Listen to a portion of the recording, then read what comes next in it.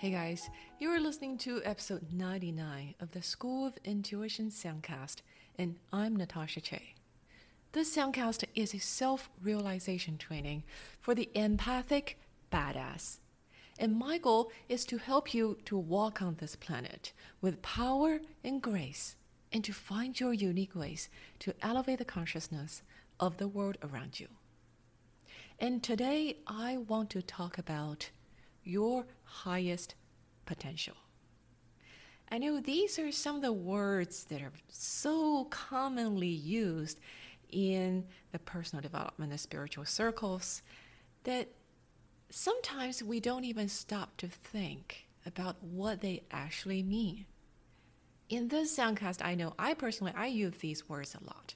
But if you come to think about it, what does it mean exactly? Your highest potential. And what does it mean to attain your highest potential? What exactly are you going after?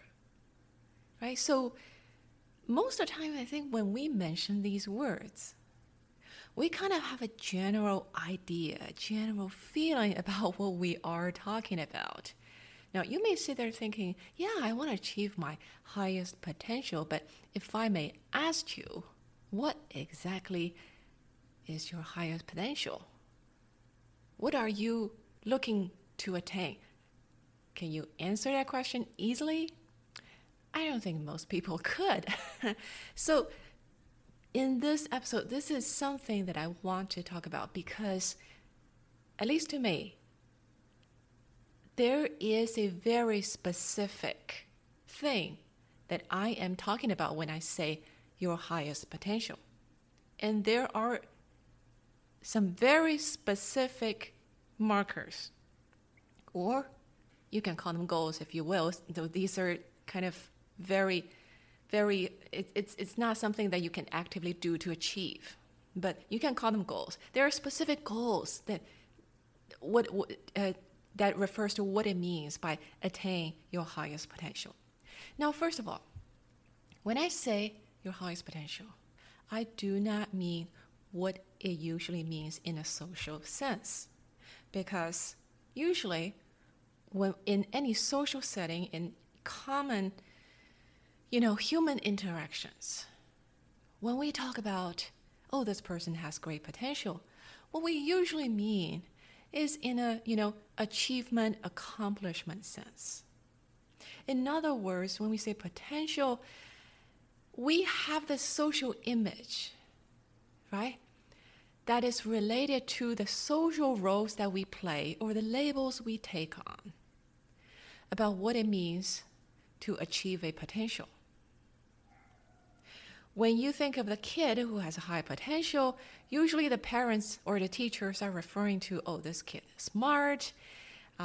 He's going to get good grades in schools. He's going to, go to the best schools and get the best jobs. And he's going to, I don't know, become an Olympian, save the world, become a rocket scientist, anything that's like a super impressive that very few human beings can accomplish.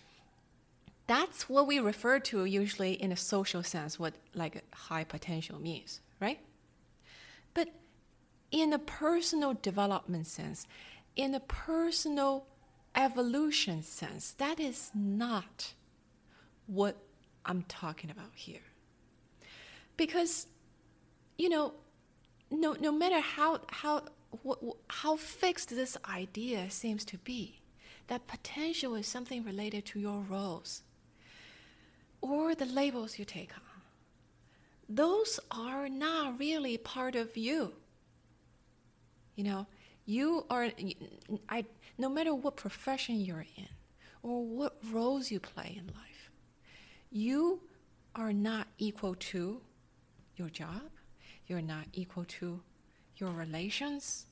You are not equal to what other people call you, right? So usually when we talk about potentials, we kind of refer to these like check boxes that gives the ego validations to confirm that somehow we are living a successful life. this is something that I want to clarify today, because that's not a definition that's actually actually going to help you in your journey of personal evolution. It's like, to use this kind of an odd analogy, okay? If you define a potential as a label, okay? Like, okay, this person achieved his potential or her potential if she's a great mom, or if he is a great, CEO of a corporation. It's the equivalent of this would be if you tell an elephant that if it can become an excellent giraffe, then it achieved its potential, because these are essentially labels. They're things, right? They're categories of things, which doesn't make sense, right? No matter how good of a giraffe this elephant can act like or pretends to be, it would be absurd to say this is the elephant's potential.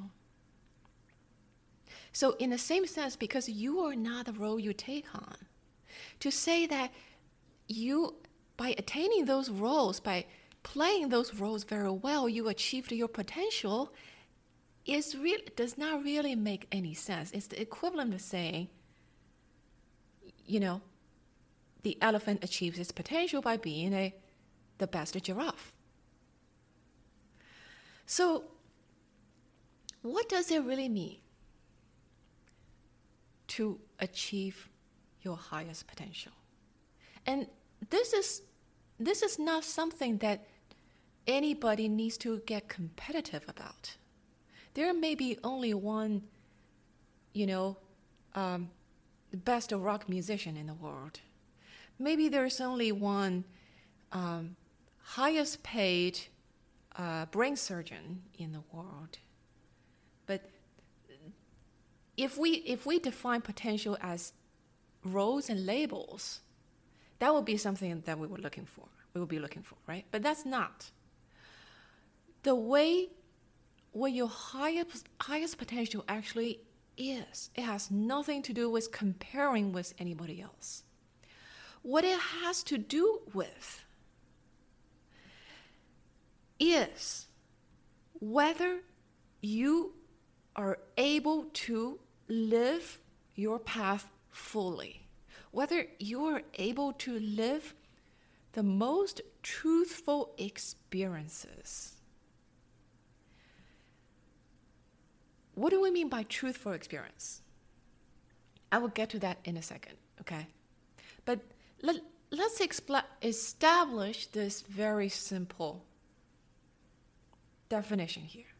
So this is the common ground that I want to establish before we get on to anything else. When I talk about living your potential, I'm talking about essentially living your life fully, though I don't think most people understand actually what it means to live your life fully.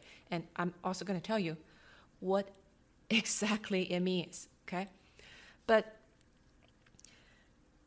again, these things, because these words, they're trying to describe a experience. Living your destiny, live your life fully, live truthfully, authentically.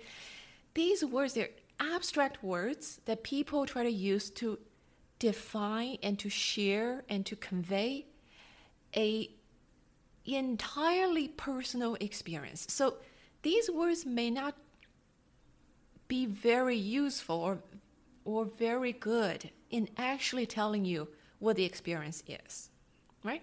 So we are going to break it down here of what this actually means. So what we already established is living your highest potential means living the authentic, truthful human experience, living your life fully. Okay? And the next step,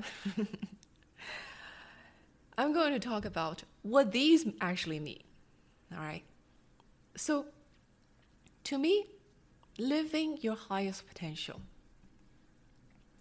is to maximize or expand your capacity for actually experiencing your human experiences. Now, you'd be surprised how many of us going through our days without actually experiences. So when I talk about this capacity for living, capacity for experiencing your experiences, I'm talking about 2 or 3 things, but they're all kind of related. I'm talking about, first of all, your capacity for having direct knowledge. And secondly, I'm talking about your capacity for experiencing the natural state of joy. And thirdly, I'm talking about your capacity for personal freedom. And the second and the third, they all actually depend on the first one, your capacity for direct knowledge. So I know you're sitting there thinking, okay, Natasha, you've been throwing at me a bunch of words. I don't know any of those mean. Okay. I'm sorry, but, be impatient with me for a second, and I will explain these one by one, all right?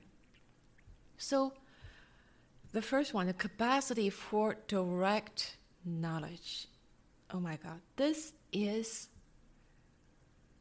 such a fundamental thing when we are talking about living your life fully. So what do I mean by direct knowledge?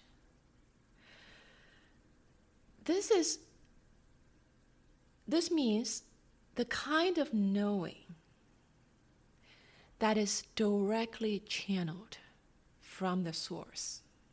You can use the verb, whatever verb you use. You can channel from the source, or download it from the source, or absorbed from the source in whatever direction you imagine it. Okay, it doesn't matter. But it's the kind of knowing that you directly get from the creative source.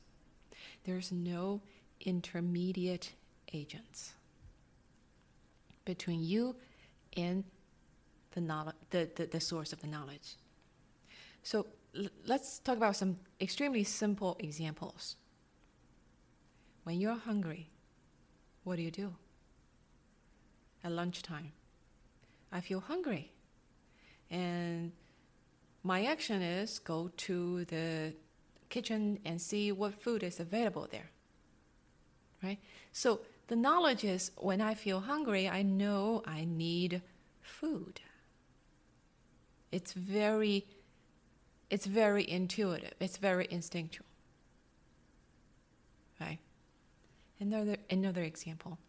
If you hold an adorable baby for the first time, and you see the baby smiling, a lot of people, they feel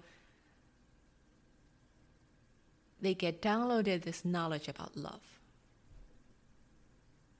And they have this feeling that they cannot really describe, but it brings tears to their eyes.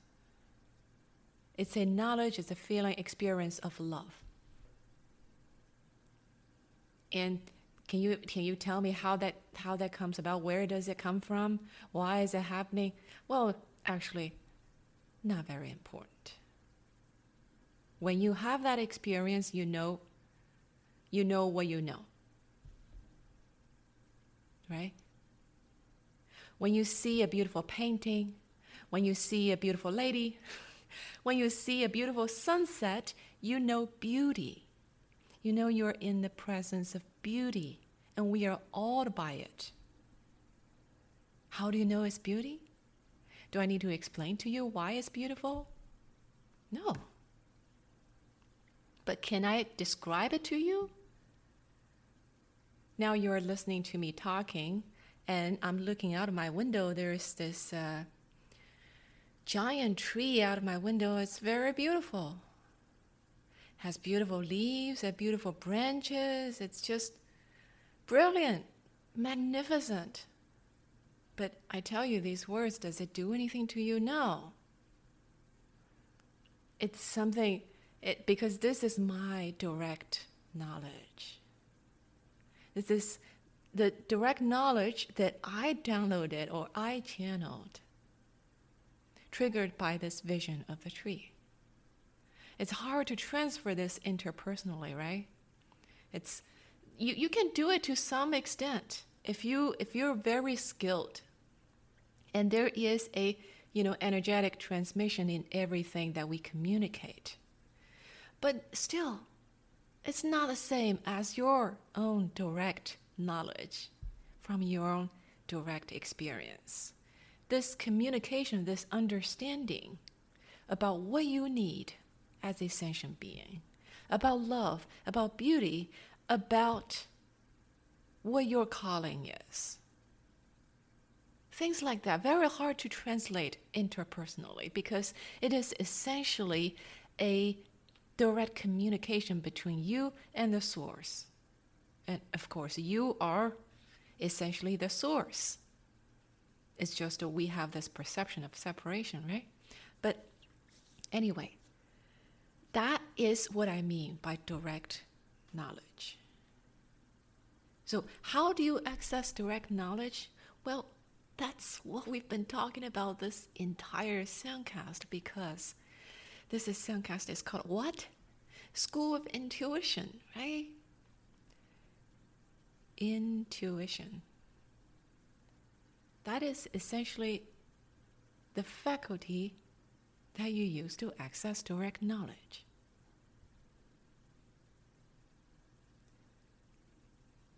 What is the opposite of direct knowledge?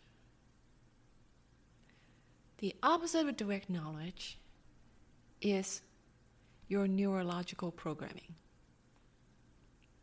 Oh, we cannot do without programming.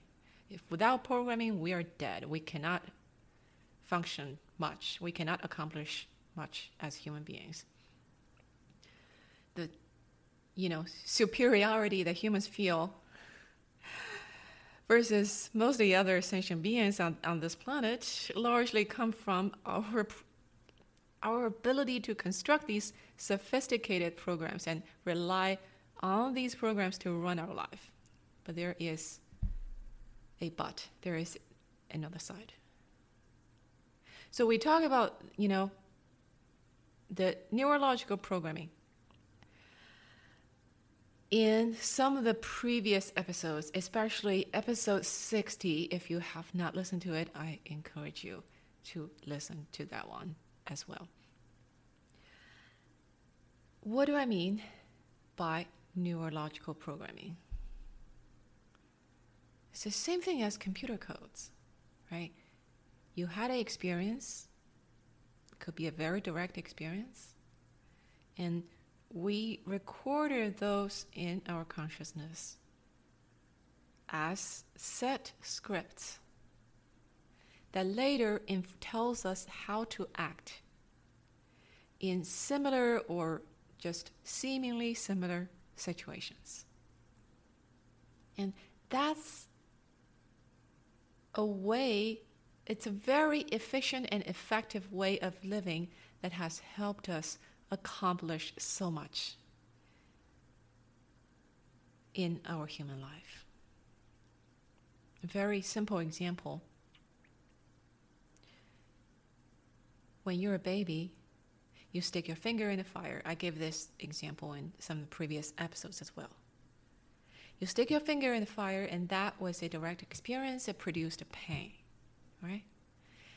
And after that, you register that pain, and you know that in the future, no sticking finger in fire ever again. That becomes a rule to live by, right? Even if situations change in the future, even if you encounter a different kind of fire that doesn't really burn you, those do exist, by the way, you still wouldn't dare, most of us, to stick fingers in fire. because we rely on our existing programming to run our life. And it updates only so often. Another very common example, a lot of us in our formative years, we did not establish secure attachment to our caretakers. A lot of times, not because our parents were evil or had ill intentions, it's just they were humans, they didn't know what they're doing. Right? And without the secure, so once that insecure attachment is formed, it's that once that script, that programming is established, it informs everything you do. Even much later in your life. Now, some people, they feel unsafe in the world in general. They feel like everybody is going to abandon them. They cannot, sustain or form secure relationships with other adults, right? All sorts of things happen because we had that programming of insecure attachment in our infancy. So, what happens when a life is lived mostly on programming and with very few direct knowledge? It produces a very common feeling for many people. It's as if life is on autopilot. That's the feeling, a lot of us have. It's like, okay, is that all there is? When people are wondering, is there all there is to life? That's essentially what's happening is life is on autopilot. There's not enough direct knowledge, direct experience. And they feel limited because programming is essentially limited and limiting. It's limited because it doesn't update very often compared to direct knowledge, which always happens in the moment. And it's limiting because it tells you to act in situations in a particular way. So, but most of the times, when we have those sensations, when we have those feelings, we know there's something that's not working, but we don't know exactly what. Well, this is what is. Not enough direct knowledge and too much programming. That's when we feel like life is not fulfilled. It's like everything is a struggle. Nothing is interesting. It's the same old every day. Why do I get out of bed every day? Why? Life has no purpose. That's what happens. That's what life feels like when it's on autopilot of your neurological programming. That's why, in mindfulness traditions, and people tell you, okay, if you want to have fuller, more fulfilled life, you need to be present. What are you being present to? Direct knowledge. Because when you are more present in the moment, you tend to capture more direct experience, direct knowledge. It's not automatic, but there is a higher chance that you notice your downloads of direct knowledge. So that's the first component of what I mean when I talk about attaining your highest potential. This is the building block, the foundation of it, is to live your life. Not entirely at this stage of human evolution. It's not really, it's rarely that practical, I would say, for most people, but at least more and more run your life through direct knowledge. That's the building block of everything else. And the second aspect of it, of what it means by your highest potential, is the capacity to access a natural state of joy. When we say the natural state of joy, what I actually mean is the natural state. This is the natural state when you're not misguided by outdated programming or misguided by certain information or knowledge that's actually not true. That's actually not your personal truth.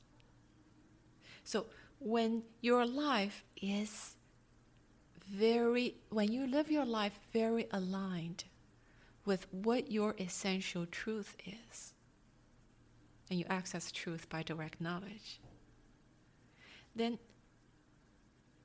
the natural state of being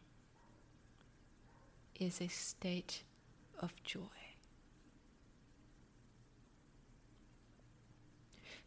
When you are able to run your life mostly through direct knowledge, what happens is, because direct knowledge, by definition, directly comes from the source. It changes from moment to moment. There is no set script written somewhere, even intangibly in your neural system. It's being accessed moment to moment. It's ever creative and generative. So when you live your day through direct knowledge, it's always a fresh experience. Every day is a new day. It seems like a new day of discovery. Most of these discoveries are really on a micro level from moment to moment as you access this reality. It's not because the events that happen are new. There's nothing new under the sun. We all know that, right? It's not because the trigger of your experiences are new, but because the response is new, is fresh. So when you respond to events and incidences and experiences and stimuli in your life from the position of direct knowledge, your response can only be new because there was no rule, no script, no code that it abides by. It directly comes from a creative source that creates, by definition, every moment. So you have a fresh experience. Not because the things happening in your life are new, but because your responses are new.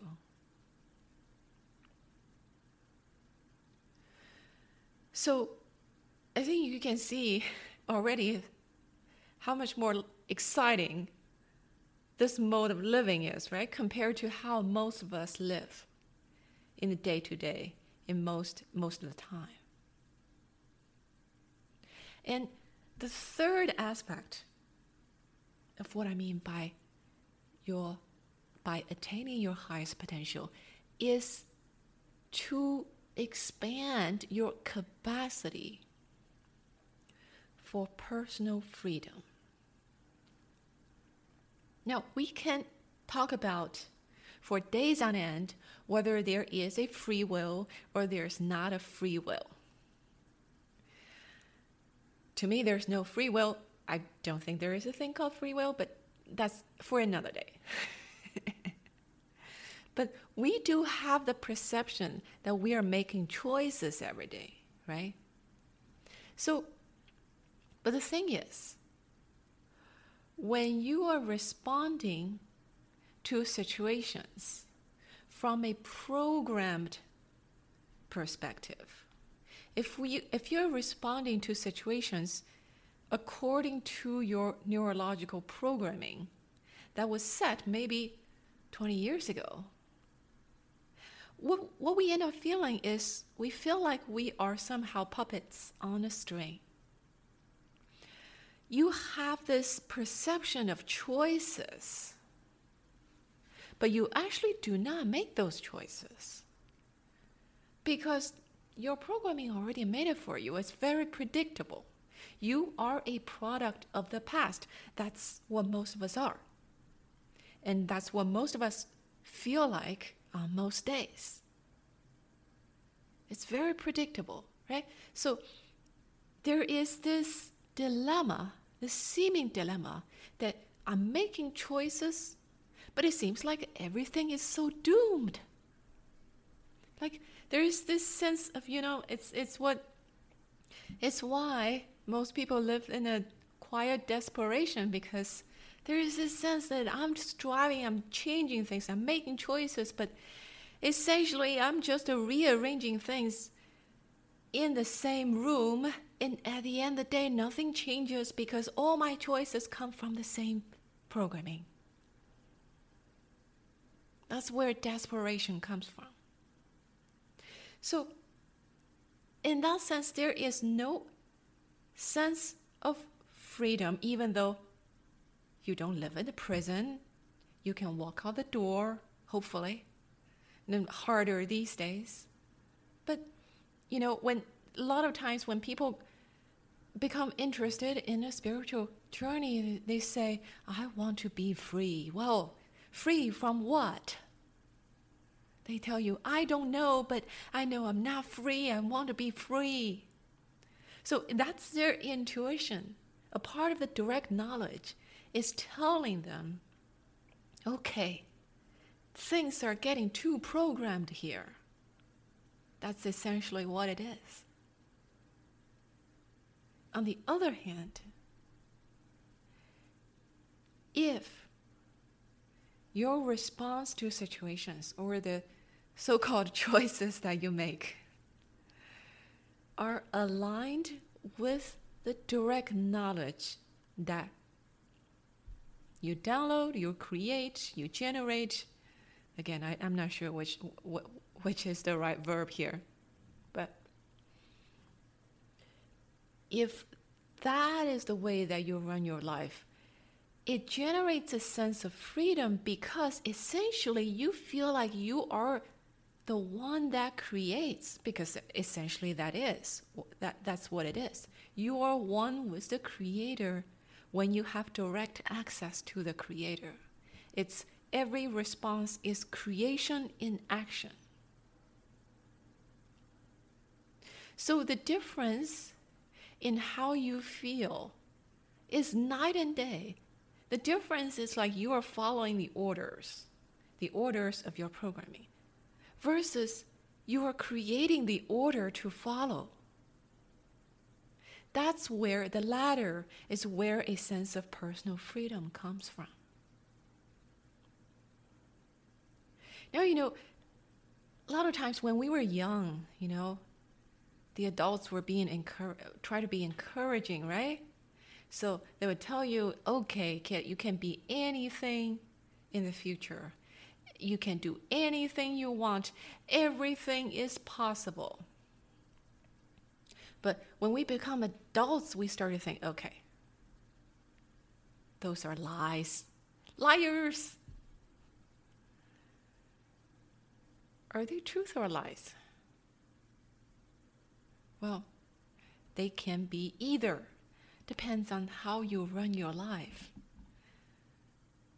When we talk about something is possible or something is impossible, this kind of dichotomy only makes sense if you are living mostly according to your programming. It no longer makes sense when you are the creator. Right? Because when you say something is possible or impossible, you're referencing the past. You're like looking through the log of events of your event book or your access to past events to see if something has happened before. If it has happened before, it's possible. If it's not happened before, it's not possible. That's how we derive at the judgment of possible versus impossible. In other words, it's backward looking. It's according to the program that's set in the past. But this dichotomy no longer makes sense when you are the one who are pulling the string of the puppet. When you are the one that actually creates the knowledge of what to do at that particular moment. To the creator that creates everything, there is this, the word possible versus impossible doesn't really make any sense. Right? So there's that. When you start run your life, when you run your life from the space of direct knowledge, you find that a lot of things many things don't seem that impossible anymore, even though they're impossible to other people. And there is a sense of wonder, there is a sense of discovery in a lot of things you do. And that's what I mean by attaining your highest potential. So again, we talked about in the beginning, this is something very confusing to a lot of us because we have different definitions. We have our own ideas of what highest potential means. And the society has its own idea of what high potential means. But in terms of your growth as a human being, in terms of your path of human evolution, there are some specific things that this high potential thing is referring to, which are the things that we just talked about. Now, finally, I want to mention something about the intellect. What's the role of the human intellect in accessing your direct knowledge, in developing your capacity for personal freedom and state of joy? This is kind of complicated matter because if you think about it, the intellect in itself, it's just a tool, okay? In itself, it doesn't really bias you to one way or another. What do I mean by this? Or to put it another way, the intellect, or use more common sense language, how smart you are. It's kind of a double-edged sword. Why do I say that? On one hand, if your intellectual capacity is very high, if you're really, really smart, that means it gives you more, your neural system has better processing power to process direct knowledge. Because as we talked about in some of the previous episodes, we evolved to rely so much on neurological programming is because it's efficient use of resources. You don't have to come up with fresh response in every situation, every turn of the corner. It's exhausting. And we just don't have that much resources to, a lot of times to that much processing power to process all those situations in fresh, new, and creative ways. That's why we rely on programming. It's a life-saving tool.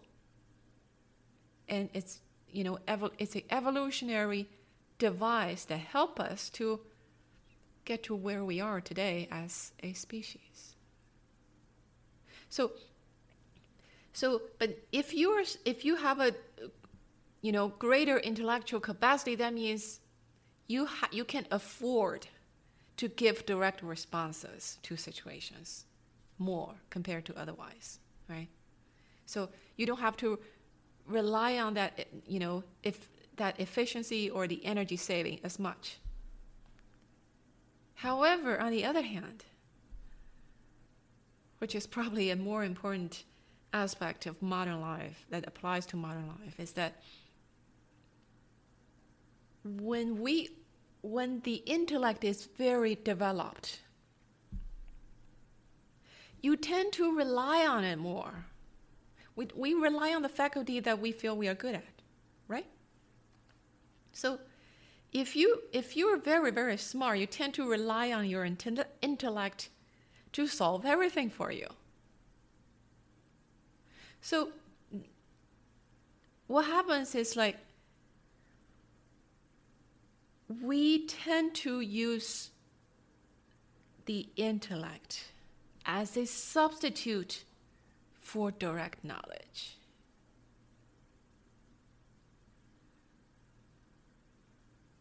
There's knowledge you can get from books. You use your intellectual faculty to comprehend those knowledge that pass down to you from other people. But they're not direct knowledge. But they are useful, right? So when you're really smart, you tend to rely on that more often.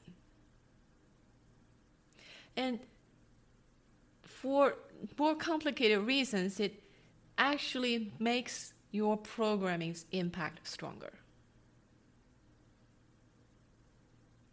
I think that's, one of the reasons why in modern societies we see a lot more depression, we see a lot more questioning of the purpose of life, of the sense of, belonging, of the sense of existence. So we have essentially a lot more existential crises in modern time. And I personally feel that over-reliance on intellect contributes at least a part to this situation. But anyway, this is something that this is something I want to bring to your attention. And to conclude, this is something that I encourage you to do, is after you finish this episode, as you go through your daily life, maybe ask yourself, okay, as you are experiencing life, is this direct knowledge, what I'm getting right now, is this direct knowledge or is this programmed knowledge? Just ask yourself that. When you are giving a response to a situation, ask yourself, does this come from direct knowledge? Or does this come from programmed knowledge or programmed conditioned response? And I think you have a lot of fun there. Probably tell you something that you have not noticed about yourself. But most important of all, if you notice your programmed responses more, it helps you to more consciously access direct knowledge.